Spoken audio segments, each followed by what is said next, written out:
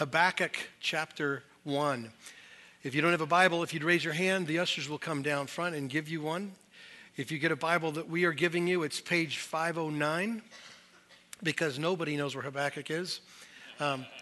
It's in the crispy sections of your Bible, and you have no idea why it's there. So we're going to tell you today, Habakkuk chapter 1, page 509 in the Bible that we're giving you.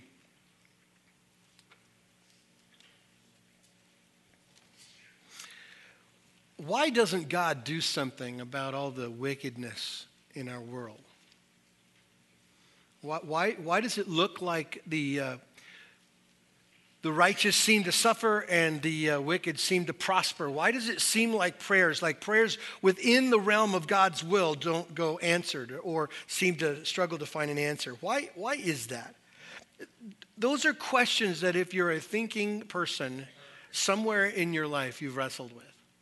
Why does good seem to win, and why does bad seem to win and good seem to struggle? Why does that happen?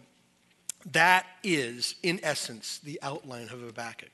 If you've ever wrestled with, well, what is this minor prophet, and what does it have to do with me? It is Habakkuk asking those questions of God and his world. God, it seems like things are out of control. It seems like you should be doing something about it. And, by the way, when God answers Habakkuk, Habakkuk is confused by his answers. He's not bitter, by the way. We opened up chapter 1, the first 11 verses last week. Habakkuk starts with a question. And the reason why is because Habakkuk is old enough to remember the good old days. My boys have a tendency to watch old TV series. They're into Andy Griffith right now, okay? If you ever watch any Andy Griffith show, that's sort of an illustration of Habakkuk's mind. He grew up in the days of Josiah, the king. It was a revival time. It was happy days. It was wonderful time. It was living in Mayberry, okay? That's what Josiah had going on. And Josiah dies, and everything goes to heck in a handbasket. It all falls apart. Sin is starting to flourish, and good suffer, and bad profit, and it seems to be out of control. So Habakkuk asks a question of God in verses 1 through 4. So let's read it just to remind ourselves of where we're at in this story. O Lord, how long shall I cry for help, and you will not hear? Or cry to you violence, and you will not save? Why do you make me see iniquity, and why do you idly look at wrong? Destruction and violence are before me. Strife and contention arise, so the law is paralyzed. And justice never goes forth, for the wicked surround the righteous, so justice goes forth perverted. Habakkuk is a little bit frustrated because he's been praying for revival. I remember when it was good and your people loved you and they obeyed you and they longed to serve you. I remembered that, and it seems like it's all gone. And so Habakkuk begins this whole book praying to God, like, God, don't you see what's going on here? And then verses 5 through 11 is God's response. Before we look at that, can you relate a little bit to Habakkuk's perspective? Sure you can. Sin is very popular in our day. It seems like violence and addictions and immorality are unbelievably high in our world. False religions everywhere, and the church doesn't seem to be doing a very good job with it. I mean, it's compromising on the truth, and they're tickling ears and all the things that the scriptures tell us to be careful of, and it seems to be out there. And so there's a little bit of where we could just say as well with Habakkuk, God, do something. This doesn't sound anything like what you want. It doesn't sound like any way possible to move the gospel forward. It isn't transformational. It is totally selfish, stuck on sin all the time. God, do something. So we can relate to Habakkuk's his question or his confusion. And these 3 chapters are simply this dialogue with God about what he doesn't understand and his confusion. And last week, Neil started with that question. Why, God? Why aren't you interested in the sin of your people? And so there's a good news, bad news response from God. God says to Habakkuk, I got it. I see it. I see the sin. I care about the sin, and I'm going to deal with the sin. That's the good news. So whatever frustrations that Habakkuk has, maybe he's feeling a sense of calm there, that God responds and goes, you're right. Bad things are happening. But here's the bad news. Habakkuk, I'm going to take Babylon. You know the wicked nation, Babylon? I'm going to use them to judge my people. And it sends Habakkuk into a massive confusion. Like, how is that good? How is a bad thing like Babylon coming into Judah to deal with Judah's sin a good thing? Because aren't they far worse? Aren't they a more wicked nation? And so that's a legitimate question. It's kind of like if I were to put it in a vernacular you would understand. It would be like looking at America and going, man, it's not Mayberry anymore. I mean, where is Andy Griffith when you need him, right? And so God says, you're right. America is really screwed up. I'm going to send Al-Qaeda in to deal with them. And we go, whoa, wait a minute, God. That doesn't make any sense at all. You mean that godless people? The terrorist kind of people that don't care about children or women, they just kill indiscriminately? That people, you're going to use them to judge America? So whatever that made that feel like to you, that's sort of what Habakkuk's dealing with. Like, I know we got issues, but they really got issues. So I don't like your answer. They're a godless, ruthless people, God. They worship idols. They mock you. We're bad. They're worse. I can't understand why you would allow the righteous to suffer at the hands of the ungodly. Fair question? Do you see why this book is relevant to us today? It's the questions you ask when you're looking at your life and you're going, why is my marriage suffering and my God-hating neighbors seem to be flourishing? And I can't even handle the relationship I have. Why does it seem like the laziest guy in the office gets the promotion and I can work hard with ethics and I don't? Why is it that I deal with cancer and those other folks who don't have anything to do with you? I mean, they could get off of a murder rap on some technicality and they're okay. Do you understand? I just had a conversation just a little bit ago with somebody who is really wrestling with their own story going, I don't get it. I don't get it. What Habakkuk asks is what we all ask if we're paying attention. Every one of us at some point in time in our life have sat back and said, this seems to be not square. Like, God, you care about these things and so you've changed my life and I care about those things, but why does it feel like the bad prosper and the good suffer? And that's the essence of Habakkuk's questions we have to answer. In fact, here's kind of a described question. If you look at verse 13 of chapter 1, kind of the second half of the verse. Why do you idly look at traitors and remain silent when the wicked swallows up the man more righteous than he? Good question. Among many questions you could ask when things don't seem balanced or right. What do you do, church? What do you do when you end up with questions and you don't necessarily have a quick answer? What do you do if you experience, like Habakkuk does, God's communication of here's how it's going to go and you're not going to know the details? What do you do? Because Habakkuk has a growing frustration with the silence and a growing frustration with the little bit he's heard from God about what he's going to do. Here's what Habakkuk does. And I'm going to suggest to us today that the church should do the same thing because it's all we've got. Habakkuk steps away from the problem.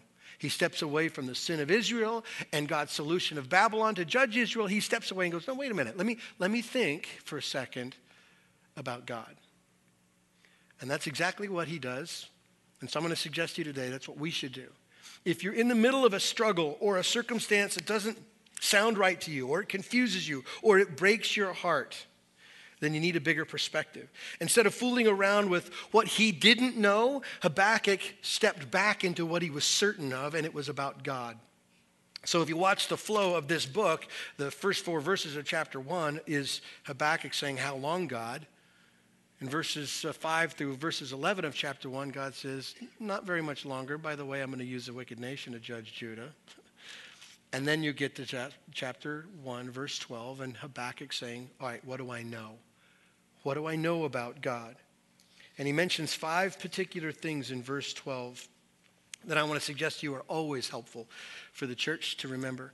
When you're dealing with things that don't seem right or balanced, when it seems like good suffers and bad wins, you look at these thoughts and you'll get perspective. Look at verse 12, and it starts with this. The first thing that Habakkuk thinks about is that God is eternal. Are you not from everlasting, O Lord my God? God, you're different than the Babylonian so-called gods, right? You're not like them. You're an eternal God. In fact, if you back up to verse 11, God talking about Babylon and their puffed up, arrogant, wicked ways, he mentions this. He says, Then they will sweep by like the wind and go on, guilty men whose own might is their God.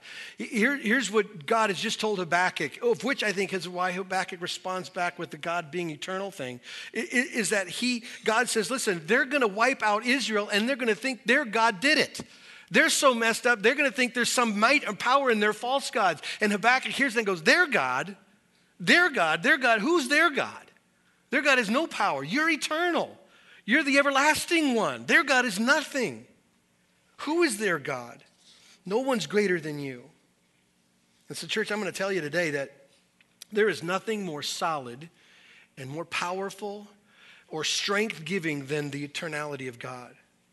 Which means, now just so you know, it means that he lives outside of your story. He doesn't experience your story in time. He doesn't wake up tomorrow and go, wow, that's really bummer. I didn't know. Boy, that's got to be tough. God doesn't do that. He lives outside of the story and the flow of history because God always was and he will be after history, right? No change. He reigns and rules outside of time altogether. So in our world of craziness, in your world of craziness, when pain is this big, when the problems are this big, when the pushback of sin in your life or the world against Christ in you is this big, right? God is not experiencing it like you. He's outside of time and history. He's outside of the story. So just step back and look at God. He was there before your problem, so-called. He'll be there after your problem, so-called, because our God is eternal. Habakkuk looks at the story and goes, okay, wait a minute. Sin, Israel sinning, God's going to use a more wicked nation to judge his people. What do I know? Oh, God, you're not surprised by this story. You're not going to react to this story. Which takes us to the second thing that Habakkuk witnesses here. He says in verse 12, are you not from everlasting, O Lord my God? Just a small little thought on this is that Habakkuk thinks about God's self-existence. The word that he uses for God, he calls him Lord, which is the word Yahweh translated Jehovah, which means I am, right? It's when Moses said, well, who do I tell the people sent me? And he said, well, just tell them I am.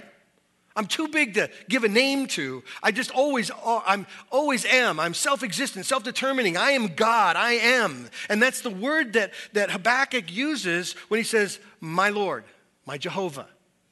My self-existing always was, always will be God. That's who is here.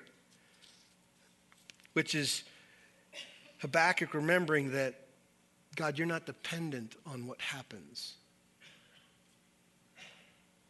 You live outside of it. And by the way, whatever happens doesn't affect you. Not like us. Doesn't affect you, doesn't change you. It doesn't add or subtract to you. Sometimes Christians, even Christians, and just had a conversation with somebody just 20 minutes ago, who think that somehow because God doesn't change your particular story, that somehow God doesn't care. God doesn't go up and down emotionally with the circumstances in our life. God is self-existent. He is not hurt or wounded by or weakened by the problems. He is not weakened by Judah's sin. He is not weakened by the solution of Babylon. He is not compromised. He is self-existent, self-determining. So whatever it is in your story, whatever the circumstances that you think aren't fair or too big or too bad, God is not looking at them going, wow, boy, I'm really disappointed. I'm really sad about that because he is Jehovah, I am, self-existing God. Make sense? Habakkuk steps back and goes, what do I know? I don't get that. I don't get the story. I don't get your solution. What do I know? I know you always were, so time's not your problem. I know that you're self-determined, self-existing, so you don't ebb and flow emotionally or circumstantially with this story. Here's the third thing that Habakkuk thinks about. Are you not from everlasting, O Lord my God, my Holy One? Habakkuk thinks about the holiness of God. Not only is he eternally existent and self-existent, but God is holy, which means he is utterly and completely and absolutely and purely righteous in everything that he does. That's good news. Church, you should have just smiled really big there. Because if God wasn't holy, your story should scare you. Let me explain. Habakkuk is confused. He sees sin out of control. He doesn't understand God's solution to the sin problem. But he thinks this: my God is holy and he can't and won't do anything wrong. He's right. No matter what he does, he's right. It's good. Amen? God is holy in what he does. So I don't know what it is that you would put in the same kind of category of your confusion like Habakkuk. Whatever it might be, whatever you're facing. But do your circumstances make you wonder if God knows what he's doing? It's really easy for us to question God. Habakkuk remembers that God is holy and right and pure and he can't do anything wrong ever, ever. And so whatever it is you don't understand about your story, you can at least start with this: God is good. And whatever he's allowing in your life, he's going to use for your good. And whatever he is purposing in your life, he's going to transform you and get glory from it. God is good, amen?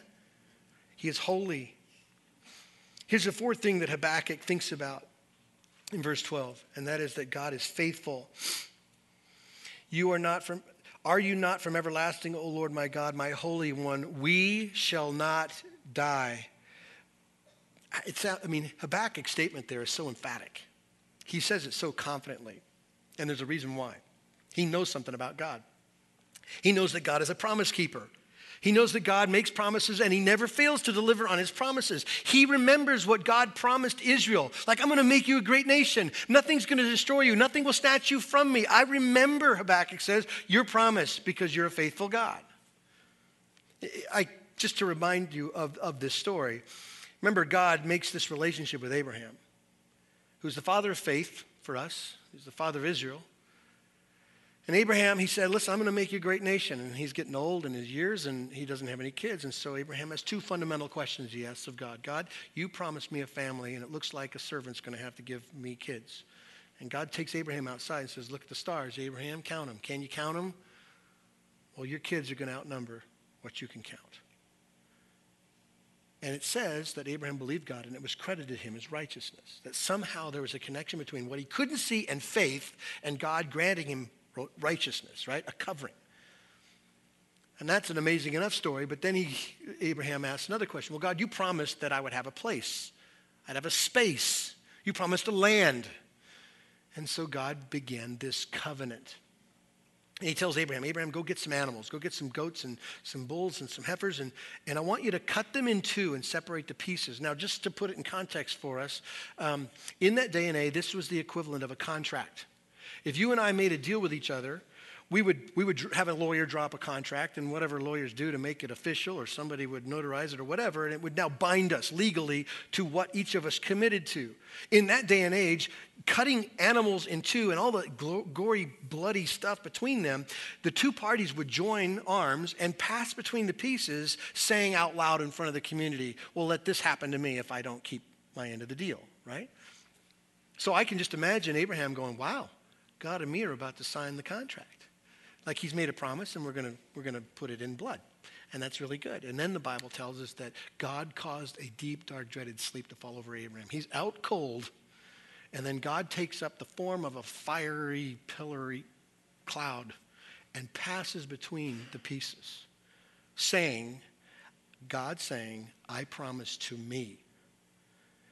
I promise to such a high degree that I will keep this promise, that it can never fail. Watch. If God passes through those pieces saying, let me cease to exist if I don't keep my word, can God cease to exist? Can't happen. God made a permanent promise, and it had nothing to do with Abraham. It had nothing to do with some person. It had everything to do with God, his faithfulness, his commitment. Habakkuk steps back from the problem of sin in Judah and God's solution with Babylon. He goes, what do I know about God? What do I know? We won't die. Here's what I know about God. He made a promise. He said we'd be a people. He made a blood covenant to himself, to Abraham, for me, that I'm his child and I can't ever be lost. So church, what promise has God made you? Psalm 103. Remember the promise? The Lord is merciful and gracious, slow to anger, and abounding in steadfast love. He will not always chide, nor will he keep his anger forever. He does not deal with us according to our sins, nor repay us according to our iniquities. For as high as the heavens are above the earth, so great is his steadfast love towards those who fear him. As far as the east is from the west, so far he removes our transgressions from us. As a father shows compassion to his children, so the Lord shows compassion to those who fear him. Apostle Paul wrote this. You know this, but listen to the promise. Who shall separate us from the love of Christ? Shall tribulation or distress or persecution or famine or nakedness or sword? No. In all these things we are more than conquerors through him who loved us. For I am sure that neither death nor life, nor angels, nor rulers, nor things present, nor things to come, nor powers, nor height, nor depth, nor anything else in all of creation will be able to separate us from the love of God in Christ Jesus our Lord. Come on. Church, smile. Do something. Listen, God made a promise to Abraham. Habakkuk remembers and says, God, you won't kill us. No matter how this turns out, I don't understand the sin in Judah. I don't understand your solution with the Babylonians, but I know this, we're not going anywhere. So in your story, whatever your circumstances are, whatever weight or pushback in your life, whatever hurts or pains you're going through, God will not drop you. Amen? He will not leave you. Nothing can snatch you from his hand. Here's a fifth thing that Habakkuk remembers about God. Let me read the verse again. Are you not from everlasting, O Lord my God, my Holy One? We shall not die. O Lord, you have ordained them as judgment. And you, O Rock, have established them for reproof. Here's what he remembers. He remembers that God is almighty. God, you ordained it. You ordained them. You're in control of this story. You dictate the terms. God is all powerful. He is sovereign, and he does whatever he wants to do. The writer of Psalms says this, whatever the Lord pleases, he does in heaven and earth. Whatever he wants. That means nothing, absolutely nothing happens in this world outside of God's control. Nothing happens that he couldn't stop, and nothing starts without him allowing it. Do you believe that? That's his sovereign control. That's what Habakkuk remembers. You ordained it, God. You're in control. You have the power to take dead hearts. Hearts not just passively dead, but aggressively at war with you in their dead sin. And you can radically transform them to love Jesus. You can do that. You have the power to change us. You have the power to take the impossible things in our lives and do amazing, miraculous works with. Now listen to me, okay? This list I'm going to give you are your exceptions to the rule. He has the power to take your broken marriage, which you think can't be put back together, and you have no way to love him or to love her or to get back into it and commit to and selflessly serve. He can take that kind of brokenness and transform it to the image of Jesus for his church. He can take your wayward kids who said goodbye to you and said goodbye to God, and he can go and get them wherever they are and bring them to life. He's the one who can take your broken lives and health and incomes and whatever else you would put in the broken category, and he can heal it all because he's almighty. Amen? It's very important that you said amen a little bit louder than that. Here's why. Because Habakkuk uses as one of his ways to survive not knowing what God is doing. You know, when you're looking at your life and going, I don't like that. That isn't right. That doesn't fit in the Bible anywhere. That kind of hatred, that kind of dissent, that kind of brokenness, that isn't right. That can't be the gospel. That isn't the gospel. And you're confused and you're asking God, God, how long will sin reign? You have to fall back into God's ability and power. He is almighty and he can transform it all. Do you believe that? Yeah. And you're not the exception to the rule. Listen very carefully. Every time we do this, there is somebody, a percentage of somebody in here or the conference center who are listening there and going, not me, not my husband, not my wife, not my kids, not my sickness and not my story. God is not all powerful. And it's not about God's power. It's about your obedience. And you have to wrestle with what Habakkuk wrestled with when he saw this problem and God's solution and was totally confused and didn't know the bottom line. He went to what he absolutely knew about God and that God was almighty. So let me ask you a couple of questions. Is God big enough for your confusion? You see why that's a good question? Because it doesn't say that if God gave you the outline and the syllabus of your life where you knew every outcome of every particular thing, good or bad, and how it would produce this fruit, you're confused like Habakkuk about your life and your story. Is God good enough for your confusion? Because if he's not good enough, then your confusion should lead to despair and disappointment and hopelessness and fix your own problems. Is he good enough for your problem? How about this question? Is he holy enough to never be wrong? You see why that's important? Because some of us look at our circumstances and can't see at all how this could be what God wants. And if we hear, again, that God is almighty and sovereign, then we think that he's doing bad things, and we question him, and we get bitter inside, and we resent, and we walk off. So the question is, do you believe he's holy, pure, right enough to never be wrong about your story? Really important. That's the anchor of who you are. If you would sit here and go, yes, then you can leave and have a great day.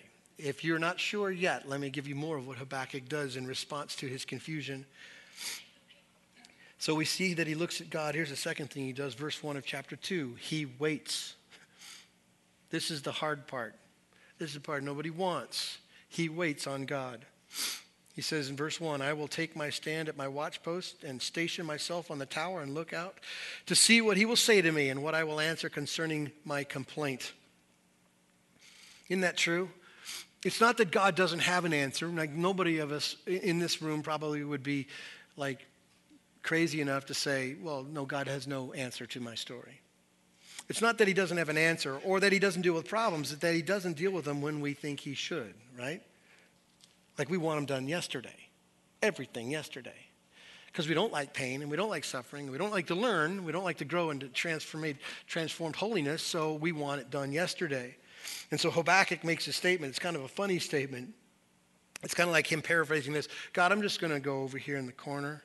I'm just going to go over here and sit and think about what to say when you tell me how stupid I've been for not trusting you. That's my plan. I'm just going to hang out over here and wait on you. And I believe this. I know waiting is difficult. It is so hard to do, but it says more about your faith than your confession. Who couldn't say, Jesus, gosh, I want Jesus? Who couldn't sit in a worship service and raise your hands and say, yeah, you're more than enough for me, God. In spite of all these particulars, you're more than enough. Who couldn't do that? Waiting on God proves your confession.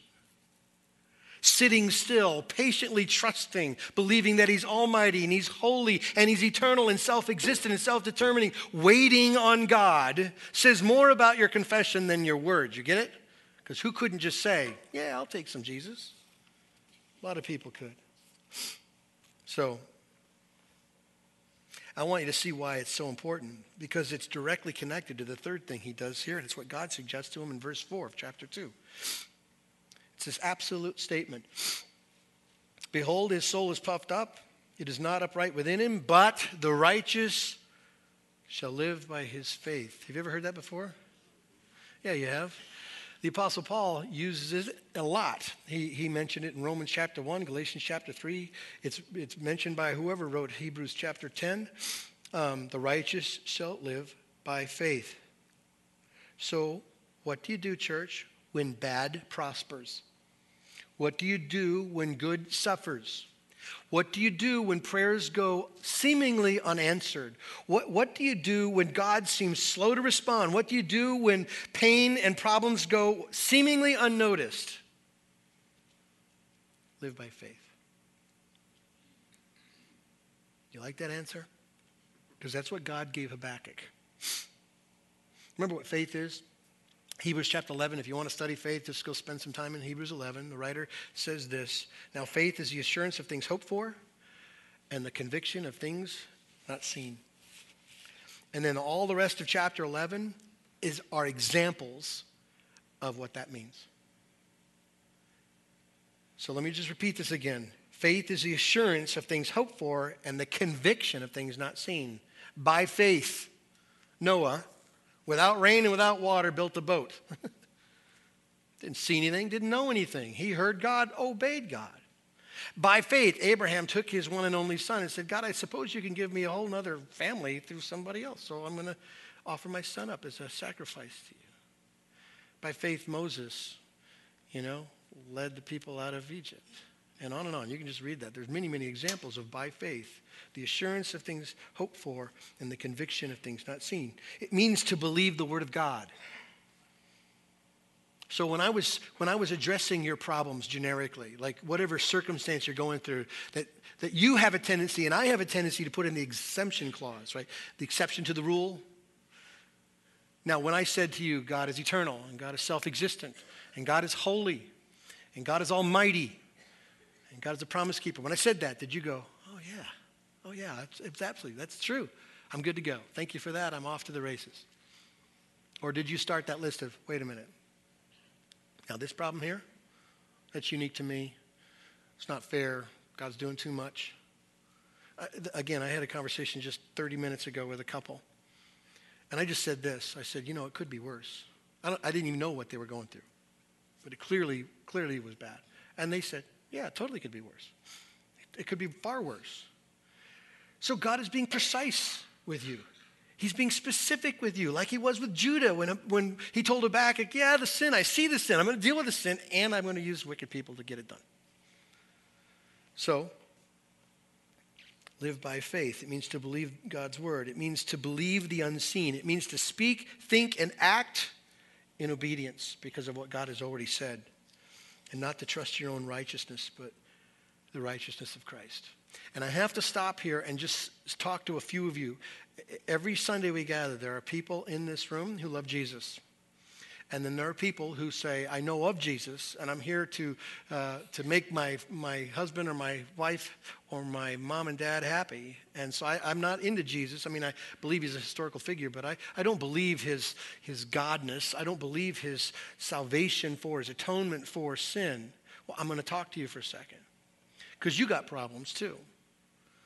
And whatever problems you have will probably be exaggerated in years to come because you will be the perpetrator of your own pain and problems. Because you'll try to sort them out and you'll just add more problems to your problems. You're going to be left at the end of your life or somewhere in your life going, this really stinks. And I've tried everything I can try. And I remember that guy talking about faith. The righteous shall live by faith and believing these things about God in spite of what you can't see. Well, here's where you find faith, just so you know. Faith isn't something you learn, and it's not some religious system to buy into. Faith, according to the scriptures, is a gift of God. He gives faith to people who the Bible says are stuck and broken in their deadness, unresponsive, at war with all the good things of God. And God grants faith and belief to people who see their need and no one else. So watch this. The gospel, you know this, it means good news. The gospel can't be had if you don't see the bad news of your own life and your sin and your choices. You really are as bad as the Bible says you are. No one righteous, not even one.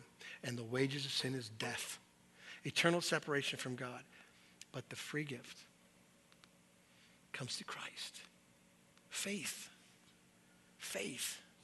And what happens in believing what you can't see is that God somehow is to transfer your sin to Jesus, and God pours out his wrath against sin on him, and he transfers Jesus' righteousness to you, and you walk free.